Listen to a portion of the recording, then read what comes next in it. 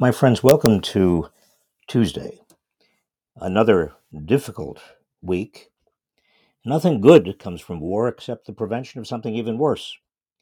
As pressure increases on the Biden administration to take more aggressive action against Putin, the question I keep asking myself is how can we minimize the collateral damage to Americans and use the crisis to move toward a greener and more humane future? Well, here are five possible ways. Number one, help Americans endure higher prices. The best way to stop Putin's war machine would be to put economic sanctions on anyone buying Russian oil or gas, because oil and gas revenue makes up about half of the Kremlin's budget. But such sanctions would also drive the prices of oil and natural gas through the roof. Gas prices in America are already topping $4 a gallon. Here in California, $5. What to do? We should look for ways to help Americans caught in the energy squeeze. One would be to revive the refundable expanded child tax credit, which, after all, enabled millions of poor and working class families to survive the COVID recession. Number two, move the nation toward green energy. Energy lobbyists are using the present crisis to demand that the U.S. build new liquid natural gas terminals, allow more gas and oil pipelines, and approve new leasing of federal lands for oil drilling. That's the exact opposite of where we need to go.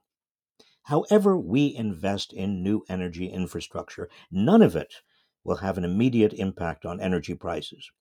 The practical, longer term choice is between an energy infrastructure that supports the production of more fossil fuels, such as the additional LNG terminals, pipelines, and oil leases that energy lobbyists are now pushing, and one that moves the nation more quickly to renewable energy sources, such as subsidies for electric cars, batteries, and charging stations.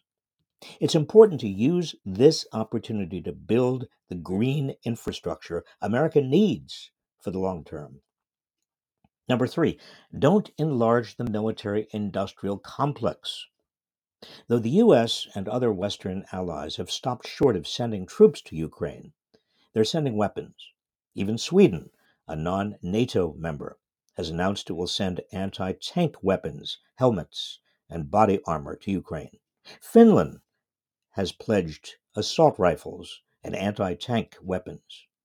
In America, budget analysts expect defense spending in the 2023 federal budget to rise to between 3.5% and 4% of the entire economy. All this military spending comes at the expense of domestic priorities in the United States and abroad. It also increases the likelihood of armed conflict. The big winners? U.S. aerospace and defense contractors that are making many of these weapon systems and whose share prices are surging. Look, America's defense budget is already bloated. It's bigger than the next 10 defense budgets put together. There's no reason for more defense spending. Number four, don't abandon human rights. Putin's war is also making the U.S. recalibrate its emphasis on human rights. That would be a huge mistake. This past weekend, Biden officials met in Venezuela with the government of President Nicolas Maduro. Why? Because Venezuela's petroleum exports are seen as a potential substitute for Russian oil. But Maduro's government has been responsible for extrajudicial executions and short term forced disappearances. It has jailed opponents, prosecuted civilians in military courts, tortured detainees, and cracked down on protesters. Judicial authorities have participated or been complicit in the abuses. Maduro used a state of emergency implemented in response to COVID 19 as a pretext to intensify his control over the population. Last year, a United States fact finding commission concluded that Maduro and his regime had committed crimes against humanity. The exodus of Venezuelans fleeing repression and the humanitarian emergency represents the largest migration crisis in recent Latin American history. Biden's advisors are also discussing a possible visit to Saudi Arabia to help repair relations and convince the kingdom to pump more oil. But Saudi Arabia is also among the world's worst abusers of human rights.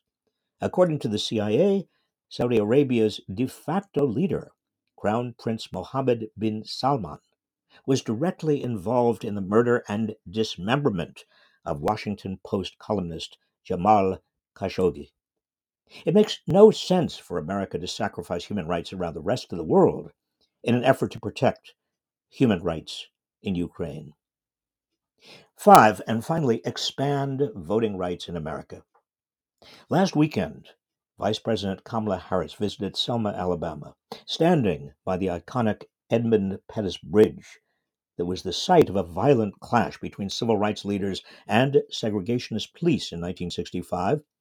The first black woman to serve as vice president drew a haunting parallel between the American icons who marched for their rights and the Ukrainians fighting for their nation's survival against an invading Russian army.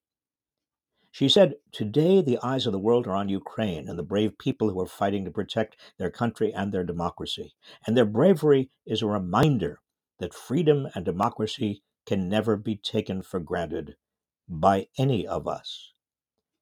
The fight in Ukraine should galvanize America to protect voting rights, whether it's a black activist being beaten by a police officer or a mother marching across a muddy field fleeing violence. The brutality is the same. In 2013, the Supreme Court gutted the law passed months after the original Selma March, arguing that protections for black voters were no longer needed in states with deep histories of discrimination.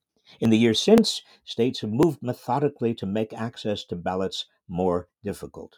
The Senate is now sitting on two measures that would make it easier for all Americans to vote and reverse these state efforts: the John Lewis Voting Rights Advancement Act and the Freedom to Vote Act.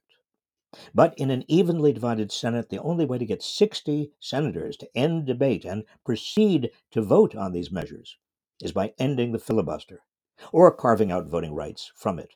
Two Democrats, Senators Kirsten Sinema of Arizona and Joe Manchin of West Virginia, do not support eliminating the filibuster.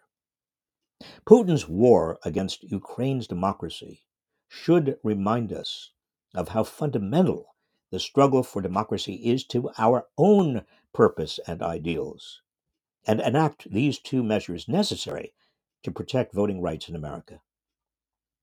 What can you do? Organize, mobilize, and energize others to take these actions.